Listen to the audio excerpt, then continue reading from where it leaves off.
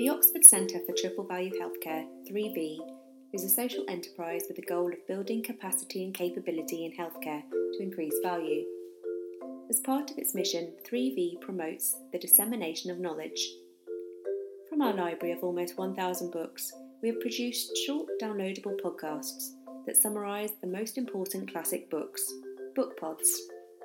These are essential for anyone working in healthcare and enable you to learn while you walk, drive or travel by bus or train.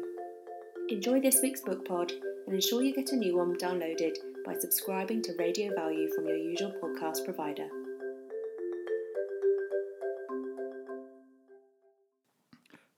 The first edition of the fifth discipline was published in 1990 and it's had a huge impact. Not surprisingly, it's 445 pages long in its present form. And it's important to look at the subtitle of the book, which is The Art and Practice of the Learning Organisation.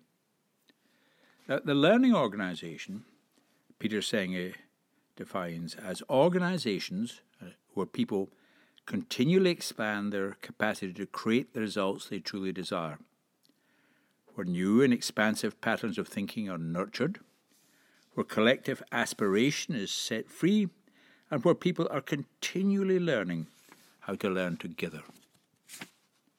So that was his model of a learning organisation.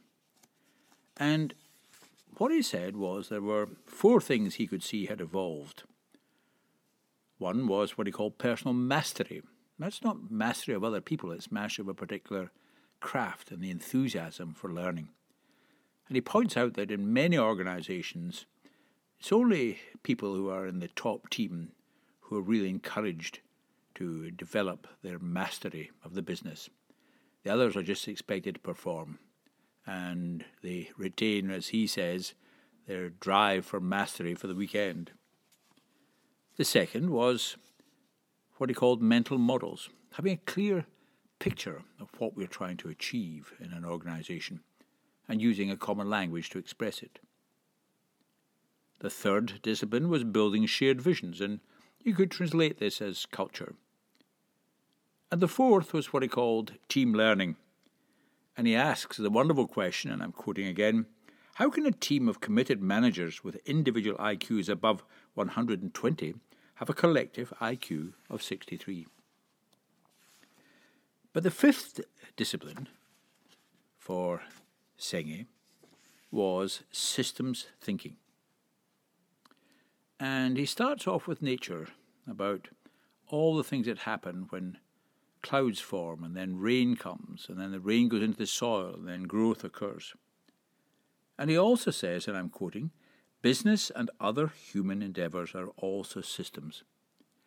They too are bound by invisible fabrics of interrelated actions which often take years to fully play out their effects on each other. So the learning organisation was one of the key themes in the 1990s.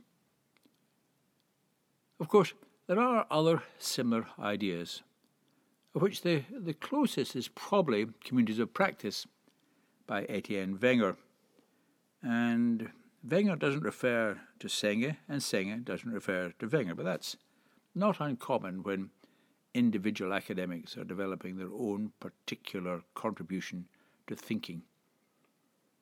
So what we've seen in Senge is not only the need to think systems, but also to think learning, how an organisation is a learning organisation, not a bureaucracy, although it may have a bureaucracy.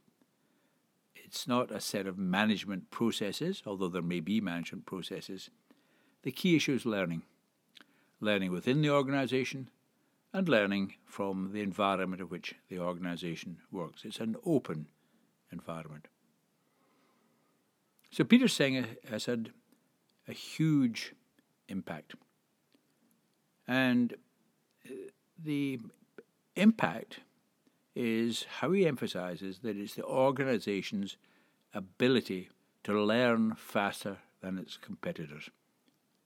For example, did Kodak learn fast enough about the rise of digital photography? The answer, no. Did the American car industry learn fast enough about what was happening in Japan? No. And in healthcare and social care, are we learning fast enough about the impact of the internet and the smartphone on our relationships with the people we call patients? The answer, again, is no. We may be a well-managed organisation, but unless we're a learning organisation, we're not going to be a great organisation. So that's Peter Senge's fifth discipline.